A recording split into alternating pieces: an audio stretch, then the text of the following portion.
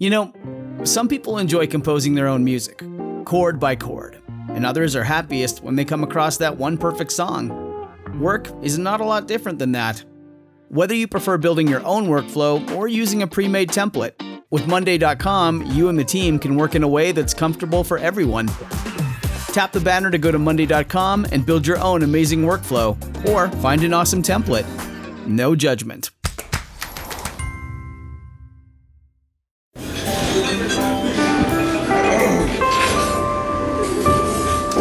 Well, I don't see the point in waiting any longer, so let's bring her out. The star attraction, the one you came to see. Ladies and gentlemen, the one, the only, Miss Judy Gold. How do you get your first set at Yuk Yuk's? How do you, because, we used to, I don't know if a lot of the people, I explained this to my son the other day, when I started, and before, if you wanted to work in the city at the Improv or the comic strip, you had to get up really early in the morning and stand online and pick a number. Wow. And then you'd go on that night if you were one of the early ones. That's how, it wasn't like bringer shows and anything like that. Like it was really, did you get a number? What number are you? And that was it. So how did you get your first set?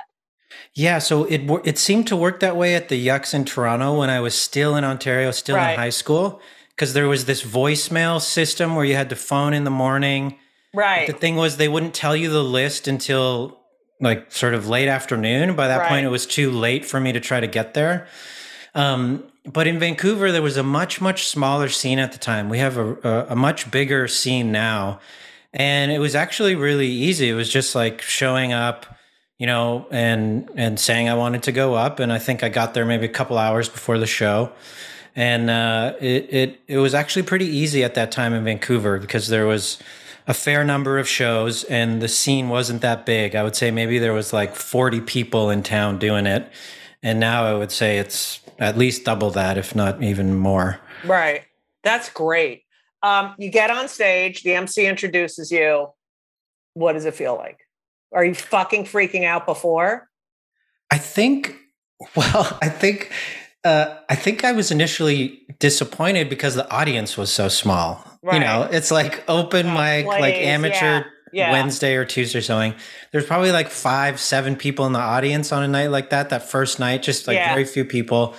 So it sort of felt disappointing that it wasn't, the crowd wasn't even as big as what I got in my high school classes, Right.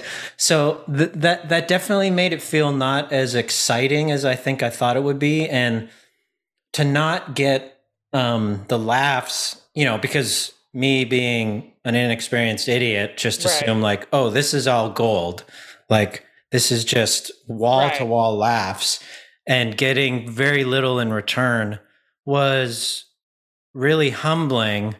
And I guess it was, I remember less about being on stage and more about the experience after, of just how bad it felt and that choice to go back. And right.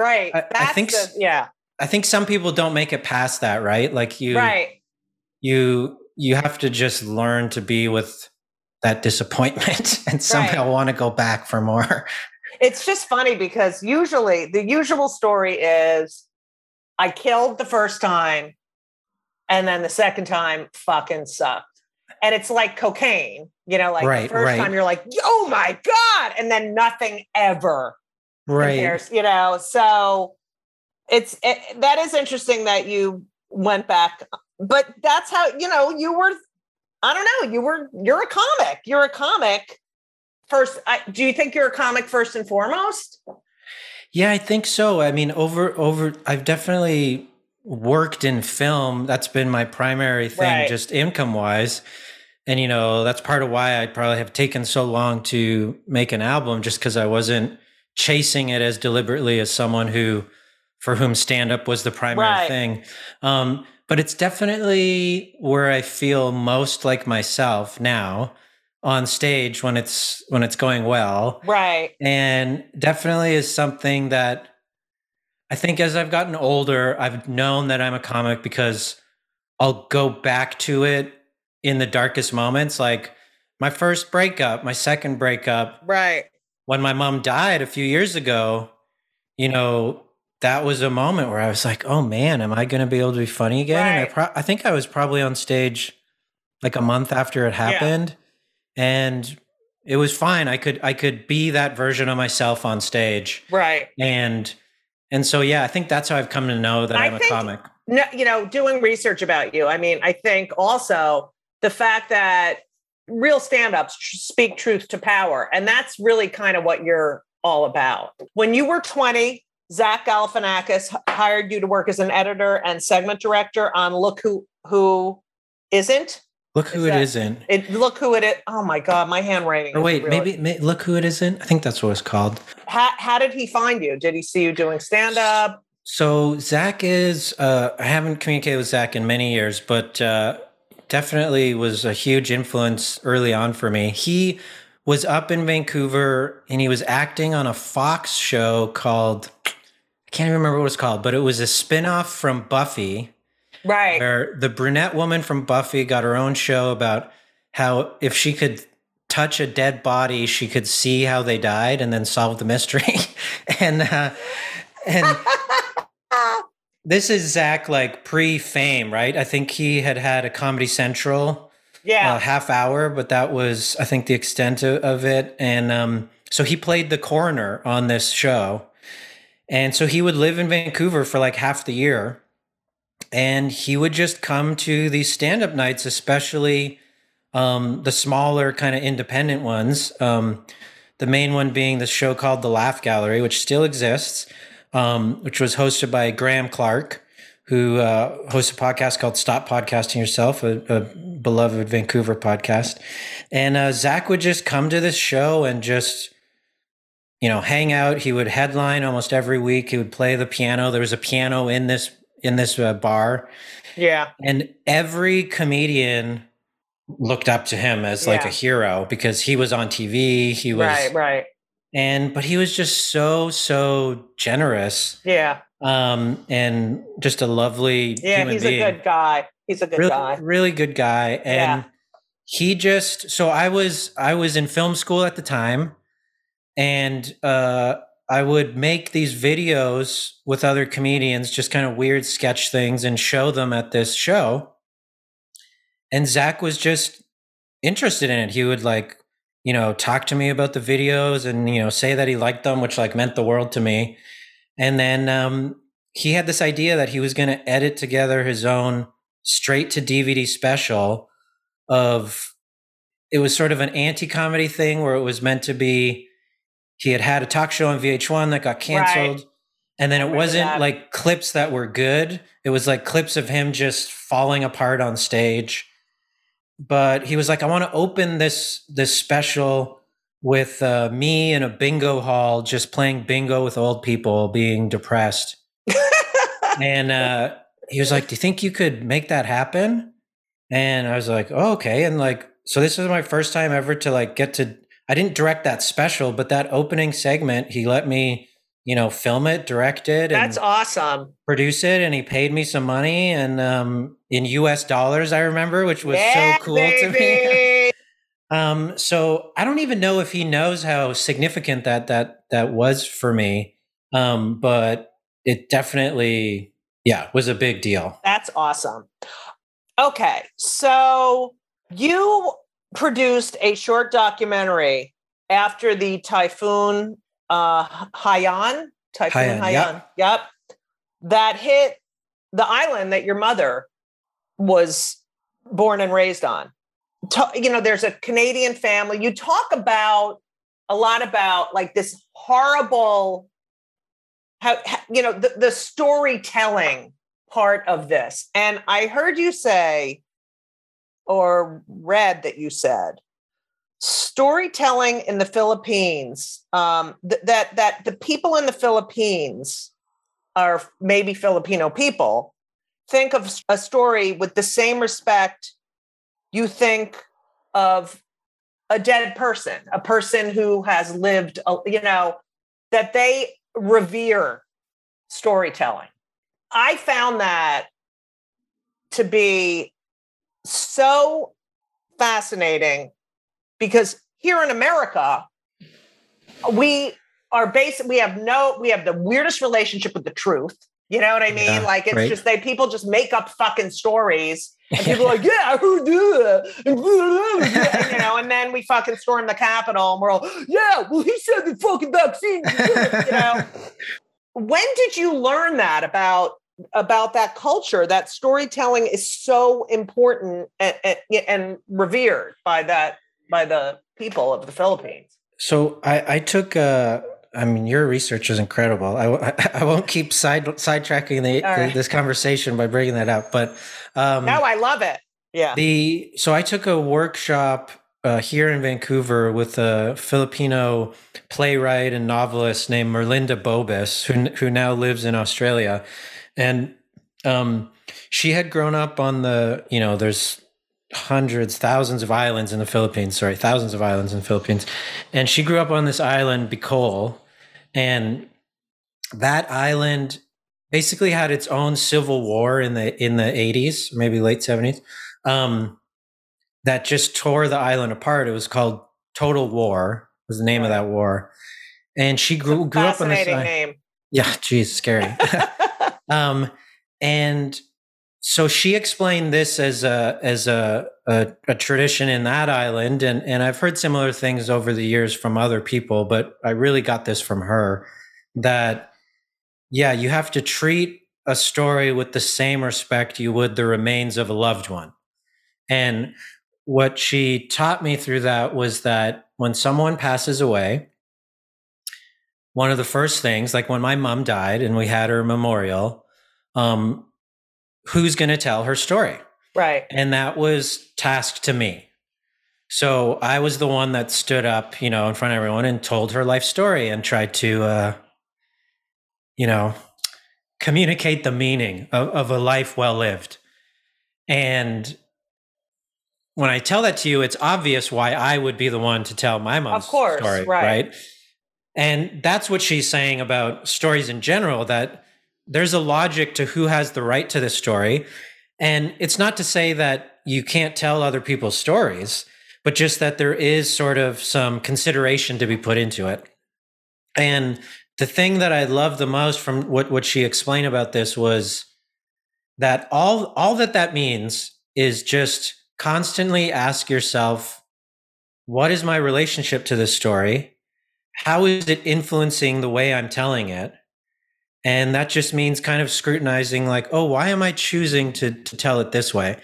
And so the example she gave, which was really harrowing, but a really strong example, was she says, during that Civil War, she had a friend when she was a teenager, her close friend, who, when she was about 14, 15, left the village to go join the resistance. So basically moved into the mountains to take up arms. And, that was a very big decision for a young woman to make. And she said, sure enough, a few months later, her friend's, this teenage girl's dead body washed up in the village. And she said she was there. Everyone gathered around. Everyone was horrified and heartbroken. That dead girl's father held her body and spoke to everyone. Right. And she said, the way he spoke instilled courage in us. And what he spoke of was the courage and fearlessness with which his daughter died. Right. And how proud of her that he was. And he didn't cry. And what she points out is, she says, he didn't know that. For all he didn't know how she died. Right. For all he knows, she died in terror. Right. But he, as her father, in this moment, knows what this community needs. Right. And how his daughter would have wanted her story to affect the community. That is so, because I was going to ask you, it's like, when you're telling a story, is it the story, the way the person, you have to, like, you take in consideration, how would this person want their story told? You know, well, I want to tell this because that shows this part of that person, but does that person want that part of them shown? You know, it's just, it's so, I loved reading that because I feel like we don't have that. Like there's so few people who really give that much importance and thought to telling a story, you know? And I get in fights with my partner all the time, Elisa, because I'll be telling a story and she starts asking, like, I'm on this. It's like, one of our biggest fights is that I will start telling a story and I have it all set, you know, boom, boom, boom, boom. And she starts interrupting and asking questions that have nothing to do with the trajectory of my story. And this is our biggest fucking fight in our relationship, where I'll be like, you know, Ben, my son, or one of my kids was riding his bike and he came upon this car accident, whatever. And she'll be like, what bike? Wait. He has a bike? Like, and I'm just like, I fucking hate you so much. You know what I mean? So,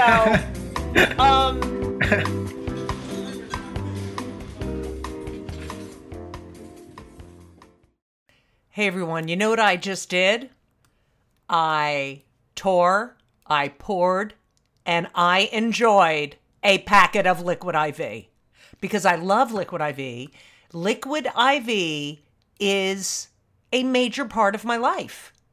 And I just worked out with my trainer and I had a delicious lemon ginger Liquid IV. That one has a little extra. That has a little green tea in it, and so that's a little caffeinated. So I enjoy that because I needed it today. And, you know, it's getting warmer out, and what does that mean? Summer. Oh, God, please come. It can't come soon enough. And that means you have to hydrate. And that's what Liquid IV does. It hydrates you with benefits like electrolytes, vitamins, and clinically tested nutrients. And it has 3 times the electrolytes of the leading sports drink, plus 8 vitamins and nutrients in one little stick. And that's why Liquid IV is the #1 powered hydration brand in America. Okay? And I love it. I use it every day. Ben's basketball team uses it. It is a science-backed formula that works. It keeps you hydrated. And they have sugar-free. They have sugar-free packets in white peach, green grape, raspberry melon, and lemon lime. Okay? I didn't do the sugar-free. Okay. But Elisa does the sugar-free. So what are you going to do? You're going to stay hydrated because it's very, very important. And Liquid IV has been a long-time sponsor, and I love them. And they are a quality product. And this is what you're going to do. You're going to turn your turn your ordinary water into extraordinary hydration with Liquid IV. Get 20% off your first order of Liquid IV when you go to liquidiv.com and use code JudyGold at checkout. That's JUDYGOLD. That's 20% off your first order when you shop Better Hydration today using promo code JudyGold, JUDYGOLD, can't even say my name, at liquidiv.com. Got it? You're welcome. You have been in jail. The Prime Minister, Stephen Harper of Vancouver, got on stage. Don't worry, I know we're getting to when the storm fades. But you have got on stage. You put on an apron, right? You acted like you were catering. Yeah. And he was brilliant. You dressed as a waiter, held a sign up while he was on stage saying climate justice now, and then went to jail. Do you think your comedy gave you the balls to do that? Like, do you think... Definitely that was part of it. I did that with a friend named Shireen Sufi. She was on stage there too, and she had never done anything like that. And her interest or her belief that she could do it with me was based in her theater experience. She felt like she could pull that off. And but there is a little kind of context there that fills in a small gap, and it's a Jewish gap. Yeah, baby, Jew bell. Yeah, is for starting in 2009. I started to have the great privilege to work with two Jewish men in New York named the Yes Men, who do these political provocation pranks where they do stuff similar to this. I have them written down, but I didn't know they were. Okay, go ahead. So, well, actually, Igor, who I've worked with many times, his family, they're all Hungarian Jews. So there's some connection there for you there. So that incident that you're describing with the prime minister, I had already been doing stuff with the Yes Men for 5 years at that point.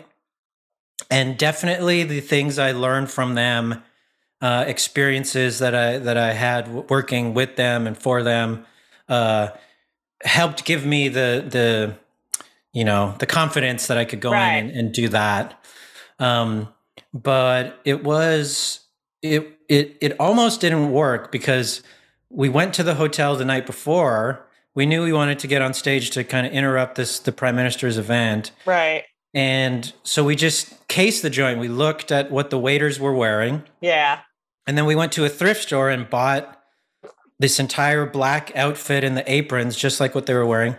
But then sure enough, when we got there the next day, it turns out the waiters wear something different for an event like this. So they're literally in like white dress shirts, gray vests, like black bow ties, like totally different. Right. And so we stuck out like a sore thumb. And we tried to, account for that we went in the bathroom and took these face towels and put little white napkins on our hands. Oh, that's great. And we just walked back into the kitchen, and when you do something like this, you're always worried that you're going to get found out. Right. But one of the things I learned from the Yes Men is just that in a place like that, where there's a lot of power and wealth, the ego kind of prevents them from even thinking that someone would trick them. Like, right. They almost don't think they can be tricked or that anyone would dare to do that. And so the main lesson is just some like Jedi stuff is just, you just have to act like you're supposed to be there. Right. And it's also about the path of least resistance, which is a lot of improv, is just whatever gets said to you, don't push back, just say yes and try to keep steering it towards what you actually want to do. And so, we were stopped in the kitchen, and, in my head, I'm thinking, oh, they busted us. And they said, oh, we're doing a huddle with all the staff, so you need to get in here. And so they huddle us up with like 30 other hotel staff. And if we didn't stick out before, oh my God, that's fucking hilarious. Yeah. And they get to us and they're just looking at us, and the manager says, where did you two come from? And I'm not going to say the name here, but I used to work for like a staffing kind of catering company. Right. So I just pulled that out of my butt and said, oh, we were sent by this company. And they said, oh, they don't staff us here. You must be supposed to be at the other hotel a few blocks away. And so, and we say, oh my gosh, I'm so sorry. Yeah, maybe we're at the wrong hotel. And so they start ushering us out. And just before we're taking out the fire exit, we see the prime minister coming in. And so we're like, oh, this is the moment. And so just make up this lie. Oh, my jacket. Our jackets are inside. That's a really expensive jacket. Right. So they let us go back in to find our jackets, and then we just walked on stage, and they were probably like, fuck. Yeah. And then you went to jail, right? Yeah. Well, actually, that time you didn't go to jail. You just got kicked out. They just drove me around in the paddy wagon, which actually I've only recently learned is a racist term against Irish people. Oh, there you go. So they're driving me around, and then they drop me off at a bus station. But I've been arrested seven times, maybe 8 times. What is it like? What happens? Sometimes they're rough. Sometimes they're rough. I did this twice with the prime minister. Actually, I did it again a year later, and they were pretty rough because those guys are not supposed to let this happen. So Right. it's real embarrassing for them. It's about them. Yeah. Yeah. And so they put me in handcuffs. Sometimes you get taken to jail. The thing is, I've never been charged. Right. And certainly my experience of police is not everyone's, of course. Right. Of course. And that's part of why I do it, because I know I have a certain privilege in how I'll be treated. But when they first arrest you, they say often, at least in Canada, that you've been arrested for assault by trespass, which basically just means you were somewhere you weren't supposed to be. Right. But they know that charge won't hold up. And so they never end up charging you. Right. But all they want in the news is to be able to say, this protester did something, they're in handcuffs. Right. Assault by trespass. They want to intimidate people out of copying these things and wanting to do the same. So, sometimes it's been rough. Sometimes I had injuries I had to kind of rehab from, but I've always been proud of these experiences. And well, actually, to go back to my mom, you might not be able to find this on the internet, but in the 70s, as you said, she's at the University of Alberta as an immigrant with a student visa. And the South African cricket team comes to Edmonton to play cricket. And she was like pretty heavily involved in the anti-apartheid movement to liberate South Africa. And she was just disgusted that there was going to be this cricket game.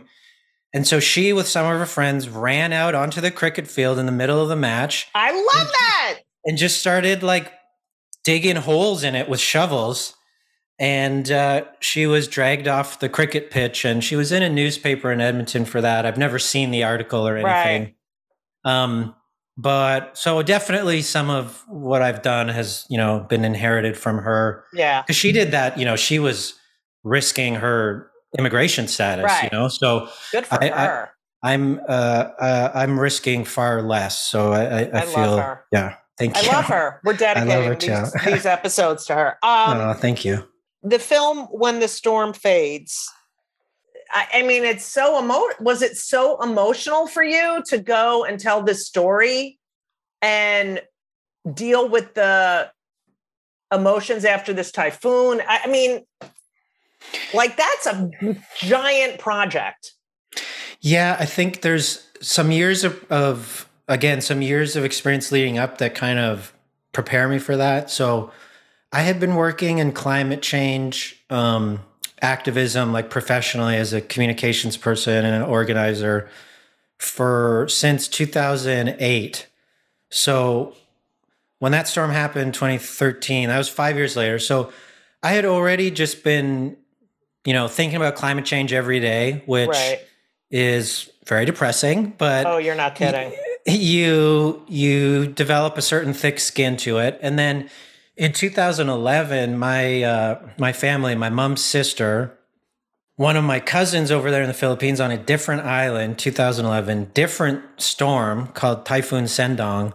My cousin Sheila lost her home, and literally because of climate change, the land that her home existed on was designated uninhabitable, which means that she was a working class woman. So, her family saved up for a long time to get this property, build this house. And then it's just gone. And there's literally not even insurance because this is part of the crisis of climate change, especially in countries like that, is this, we're not ready to help people who are going through this. Well, I mean, to get flood insurance here, it's crazy. Yeah. I mean, yeah. So I had been through that. I had, at a distance, but I had, been through the emotional experience of that, had been back to that island, had even shot a short documentary scene with my cousin a few years before. Oh, yes, I saw that. Yes. And then right after the typhoon had hit.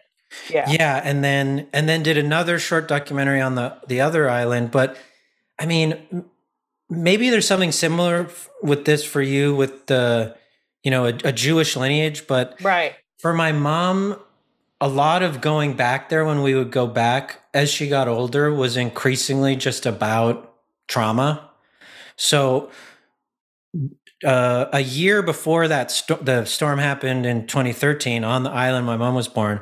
We had gone back there because when her mom died when she was a kid, she was put in this family cemetery plot. And then decades later, they learned that my mom's uncle, who was a gambling addict, had literally lost the family burial plot to gambling. Had gambled with our, grandmother's bones. So that plot had to get dug up, and my grandmother's bones were moved into a mass grave. Oh my God. And my mom only learned about this like a decade later. Right. And she had never been back to sort of make peace with it. So the year before the storm happened, I was on this island, and this is what we were doing. We were at the cemetery, and it was just hugely, sad and grief and, all this stuff. So when the storm happened and I went back to film with people, it just felt like in some ways that had become a central part of my relationship with that place, was that it often was about death and, tragedy. I guess what I'm trying to say is it didn't feel overwhelming. I felt emotionally strong enough to dive into this. And now with Canada and the mass graves, what the fuck? What the fuck? I mean, we're bad enough here, but yeah. I mean, to your credit, this is something I bring up with Canadians.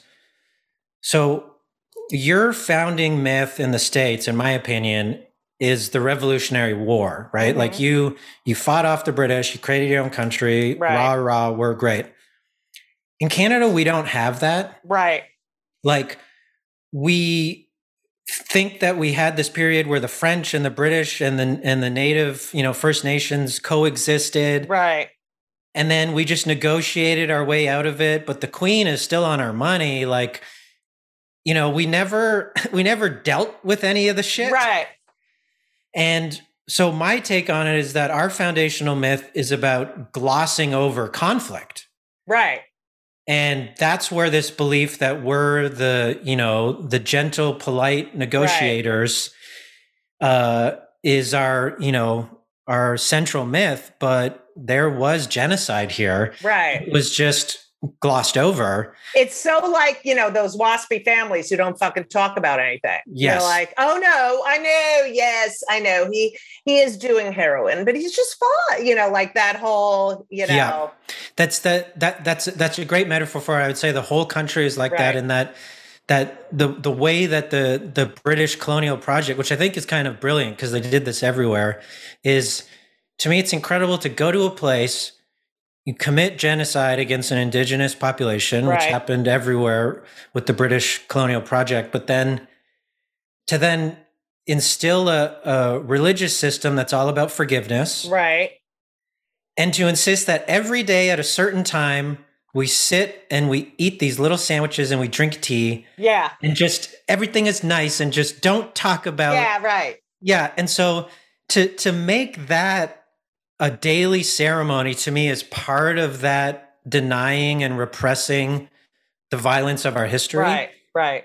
And I think just, this summer, we already knew these bodies were there, right? Right.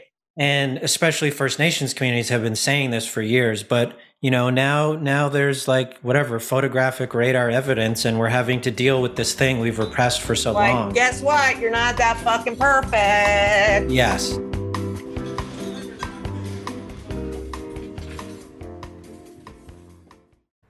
Hey everyone, did you know that Fast Growing Trees is the biggest online nursery in the United States with more than 10,000 different kinds of plants and over 2 million happy customers in the United States? And I'm one of them. You're listening to one of them. Fast Growing Trees has everything you could possibly want, like fruit trees, palm trees, evergreens, house plants, and so much more. Whatever you're interested in, they have it for you. Find the perfect fit for your climate and your space. Fast Growing Trees makes it easy to order online, and your plants are shipped directly to your door in 1 to 2 days. And along with their 30-day Alive and Thrive guarantee, they offer free plant consultation forever. forever. I just want you to know that I just got off a plane and I walked in my apartment. What was the first thing I did? Is I came in and said hi to Avi, my fig tree. I'm telling you, and I have Yael, which is another plant, but Fast Growing Trees has changed my atmosphere here in my apartment. You don't need a lot of space, but they do have, they have stuff for outdoor spaces. But I live in an apartment, and I'm telling you, Avi and Yael, yes, they're both Jewish names, Hebrew. The space looks so much better. And I just had a conversation with Avi. Like, I was like, I missed you. I love having living things here. It's very, very, I don't know, it's made this more of a home. It's the best. And Elisa has some too. And she loves them. And she talks to them too. But she got that from me. Anyway, check out Fast Growing Trees. You need to be around plant life. This spring, they have the best deals online, up to half off on select plants and other deals. And listeners to our show get an additional 15% off their first purchase when using the code JudyGold, JUDYGOLD, at checkout. That's an additional 15% off at fastgrowingtrees.com using the code JudyGold at checkout. Fastgrowingtrees.com, code JudyGold. Offer is valid for a limited time. Terms and conditions may apply. You're welcome. Let's get to your album. Is fucking hilarious. I know we've talked a lot about death and destruction, but it is part of your story. Yeah. You're such a great storyteller. People listen to Airport's Animals. I mean, the Wolfgang Puck thing is fucking hilarious. There's just so much. And it's interesting because you have talked about passing for a white guy. You can pass. And, as a lesbo feminist, constantly, and with two straight white sons, like watching that they automatically don't have to think about half the shit I do. Right. Like, what is that? I mean, you must know shit about people that you don't want to know. I mean, like, you know what I mean? Yes, definitely. Yeah. There's some of it in my album. One thing that maybe connects all of these things is just that being stuck in the middle. Yeah. Which, if you look back, in myth and in history, tricksters are often like half-breeds. Like, they're often, even going back to ancient Greece, it's like Hermes is like the god who's not quite a god. You're like a demigod. So you have to navigate both spaces. And that's just what I did throughout my childhood. I wasn't really Filipino and I didn't fully feel Canadian. And so half-breed, that's all I ever heard. Yeah. And so it's just like, I feel like my whole life has continued to be just kind of figuring that out and figuring that out in my work. And, so yeah, I definitely like experience, as I say on the album, white people only racism, when they think that I'm white and that, I even as early as high school, I remember after 9/11 happened, was at this party and I would have been, how old was I then? 18, maybe 17, and was standing in this, the circle with all these young white kids. And they started making fun of people from Afghanistan and saying all this racist stuff. And I was the only one who wasn't laughing. And because I wasn't laughing, they realized like, oh, wait. And someone said like, are you Afghani? Oh, I'm so sorry. I know. I love that. And I just said, no, I'm not Afghani. I just didn't think it was funny. I just didn't think it was asshole. I'm not an asshole. Yeah. So I've definitely had that experience. But then it's the same also when I go to the Philippines, I'm viewed as, sometimes people will just think I'm white. Right. But they'll definitely always view me as well, actually they'll call a white person Joe, which is because of the American military occupation. It means G.I. Joe. Right. So they'll say, hey, Joe. So I'm definitely viewed as like a Filipino American there. Right. So I feel a bit white there. You know what I mean? Right. I love being able to access these different spaces and a lot of my work. That's so great.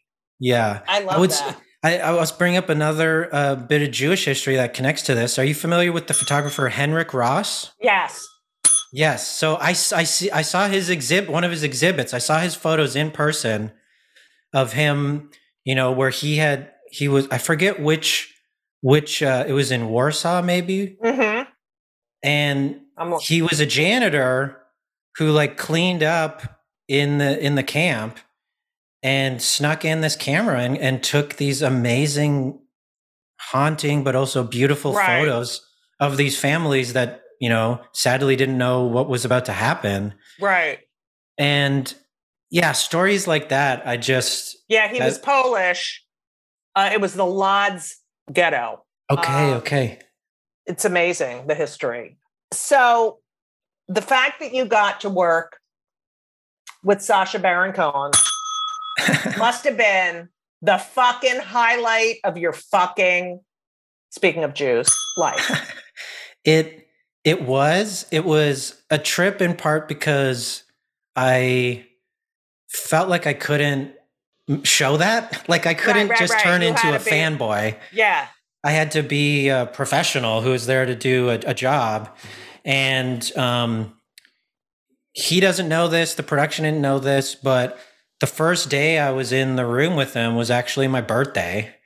And I didn't want to tell anyone because I thought I would start crying. Right. But privately, it was like, this is amazing. Like when I went and studied with that clown teacher who he had learned from, I never did it like even imagining that I would ever meet him or get to work with him. It was more like, I just want to learn some of this. So it was something I hadn't even really dreamt of. Did you tell him? I never brought it up. No, I was just there to work. So just wanted to focus on the work. Yeah. Oh, good for you. All right. So I ask all my podcasts. First of all, I find you fascinating and I love you and I want to meet you in person. I would love that. I always ask my podcast guests 2 questions. Okay. Number 1, we're very pro mental health. So what do you do for your mental health? I'm on antidepressants. I meditate. I exercise 5 million times a day. I overeat, but what do you do to keep mentally healthy? So I have a great therapist who, she's this lovely Iranian woman who actually, like the reason my therapy was canceled last week was because she's on call. She goes to literal crime scenes. Wow. And works with people who just witnessed something traumatic. I love her. So sometimes my session gets canceled because she's like literally at a murder scene, like helping people work through it. She helped me work through the loss of my mother, and I work with her every other week. That must also, if my therapist had to cancel because she's at a murder scene, and then I'm like, Elisa and I had this fight, and I just fucking can't. I'd be like so paranoid that whatever I'm saying is so fucking meaningless. Okay, yeah. Go ahead. Well, it cuts 2 ways. So there's definitely the anxiety of when I'm like, oh yeah, this thing happened, and yeah, it's like, again in grade 5 with that kid, I'm like going back to all this stuff. Yeah, same feeling. But, so my anxiety can diminish whatever I'm feeling in relation to what my therapist normally deals with.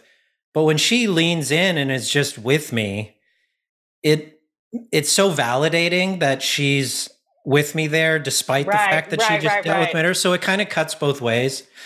And so there's that.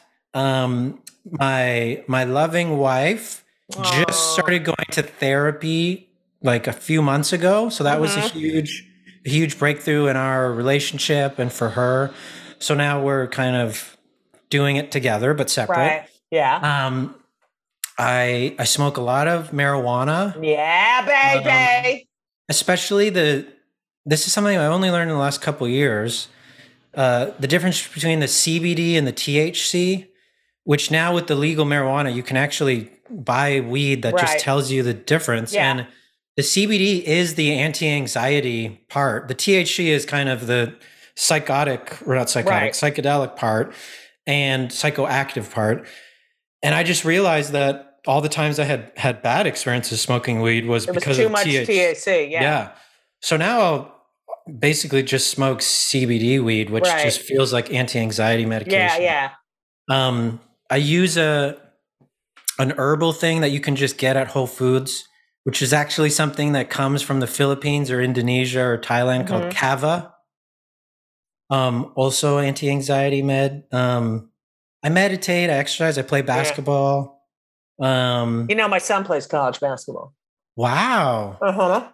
Amazing. 6'8". He's 6'8". 6'8". Your son is 6'8". Yeah. That must feel I don't have a kid yet, but if I had a kid and they were that tall, I would feel so amazing. It was amazing because I'm 6'2", and it was like, when you're taller than me, and that I literally have to go like that. Like, it's crazy, Wow. So where does he play?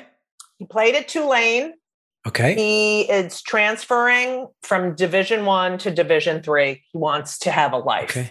He really, he went through this whole thing. He's like, it was a big process. I don't know if I want to play basketball at this level. I want to do other things, it's defined his life. And he made a decision. He went to therapy and made a decision. Good for him. I'm really proud of him. So, that's wise, especially at that age. Yeah. And they're still not offering any money to those kids, which to me, the NCAA, well, they're going to now. They can, apparently. But it's just like, it's your entire life. Yeah. Okay, here's question number 2. So my podcast is called Kill Me Now because I basically, everything annoys me. So I'm always like, oh my God, I want to kill myself. Kill me now. So what pisses you off more than anything that makes you fucking crazy angry? Right now, it's very specific. My wife and I rent the main floor of a house. There's 3 Irishmen that live above us. They're great. They replaced, I support sex work. I think it should be legal. Right. Same. But we had 2 women living above us doing illegal sex work. And so it really tested my politics there of, I support this, but do I support it right above my bedroom? Right. So the Irishmen are much quieter. So that's nice. The folks below us are amazing folks who work in the downtown east side and work in the queer community, doing all sorts of beautiful stuff. But one of the people I love in our basement has started dating a young man in the last few months who is learning to play banjo. Oh, boy. It's worse than the fucking people doing yard work here. This guy, I would even hate banjo if he was good at it. So this guy's white. I don't think he knows that, banjo is basically the music that introduces racism in movies. Right. When a banjo plays in a movie, it means something really scary and terrible is about to happen, right? And I just, as someone who, as we've talked about, goes to therapy, has anxiety, does all this stuff, I just can't imagine this guy's brain that he's so oblivious and confident that he comes to our house every weekend on our days off and sets up in our backyard and tries to teach himself banjo. Oh God, get the fuck out of my yard. And what? I just don't understand his confidence to not assume that entitled. Yeah. And fucking, who the fuck are you that you think, oh God, I need to come there and talk to him. Well, my wife and I just we lose it every time. We close the windows, we go for walks or whatever. You gotta say something. I know, and this is what I'm doing with my therapist right now. Yeah, working on all this assertiveness. Sean, you have a right. It's your house. Say, look, I know it is. It's our house, right? And you could say, "Look, I think it's great you're learning to play banjo, racist, but why do you think it's okay for you to do it outside where everyone can hear in a common area? Why do you think, or go get a fucking trumpet or a clarinet or something and go out there. And you gotta, Sean, you need me there. Yeah, we do. He also does covers. He's like doing Weezer covers and like Bob Dylan covers. And then the other day he showed up, and this is how oblivious he is. He went up to my wife and he had this tiny case and he's like, "Oh, I got a new toy." And my wife is just, bottling her rage. And he opens it up and it's this thing I didn't even know existed. I didn't know I could hate something more than this banjo, but it's called a banjolele. It's like a cross between a ukulele and a band. Yeah. So it's like a smaller, more high-pitched, annoying. So much. I fucking hate him. So, all right, next time this happens, you have to FaceTime me. Or we can do a thing where I like Cyrano de Bergerac, where I'm like, go out there right now. Say, "Hi. Why do you think this is okay?" I'll just. You're living out that. This is all the dream things I wish I could say. Well, this is the Gaelic brain. We're going back to the Gaelic brain. I've been thinking all these things, and then I smile and I say the opposite. No, you don't need that. I need to come over there. I'm going to come visit. Okay, I would love that. I hate him. Sean, this was thank you so much. Thank you. This was incredible. I love your story. God rest your mother's soul. Thank you. Did a very good job. You have to have a kid because you need to share this.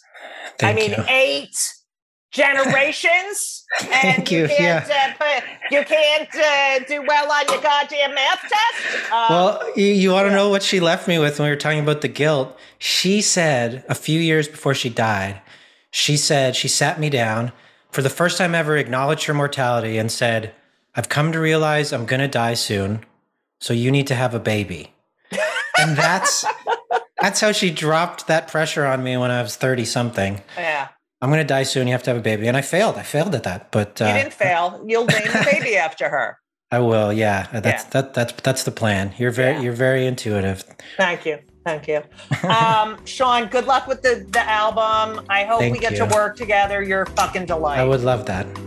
Thank you so much for listening to part 2 of Kill Me Now with the amazing Sean Devlin. Kill Me Now is produced by Laura Vogel, edited by Colin Schmaling. My life and this podcast would not be possible without the help of Brittany Jo Sowards. Please, I'm begging you to subscribe and leave a review. All right, I'm not begging you, but please subscribe and leave a review. And it has to be 5 stars only, okay? Like I'm a really good Uber driver. They only get 3 stars, right? Do they get 5 stars? No, they get 5 stars. Go to my website, judygold.com, buy my book, download my CDs, find out where I'm playing, read articles I've written.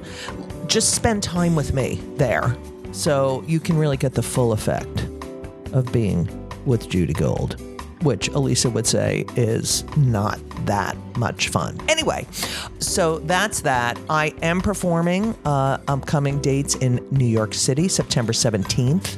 I am at City Winery. Those tickets are selling fast, and that's going to be a great show. I am also going to be in Minneapolis at the end of September. I'm going to be in Florida because I'm Jewish.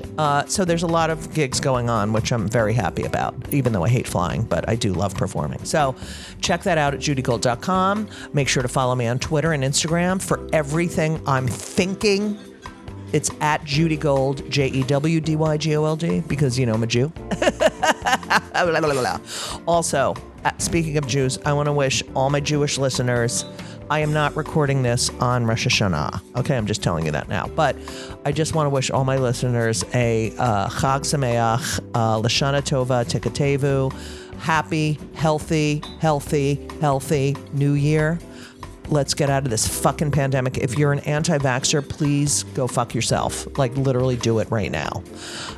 But I hope you all stay safe and well. Wear masks. Be careful. Take care of each other. I love you all. And as we always say, so long. And everything was wonderful. I'll see you soon. Thank you for the visit. So long.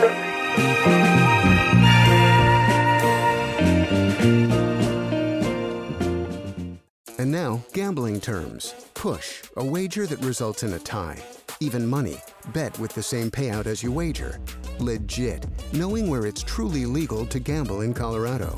You can enjoy legal gaming in Black Hawk, Central City, Cripple Creek, as well as licensed online sports and off-track betting in Colorado. Play legit and gamble only where it's legal. Learn more now at playlegitco.com. A message from the Colorado Division of Gaming. Gambling problem? Call or text 1-800-GAMBLER.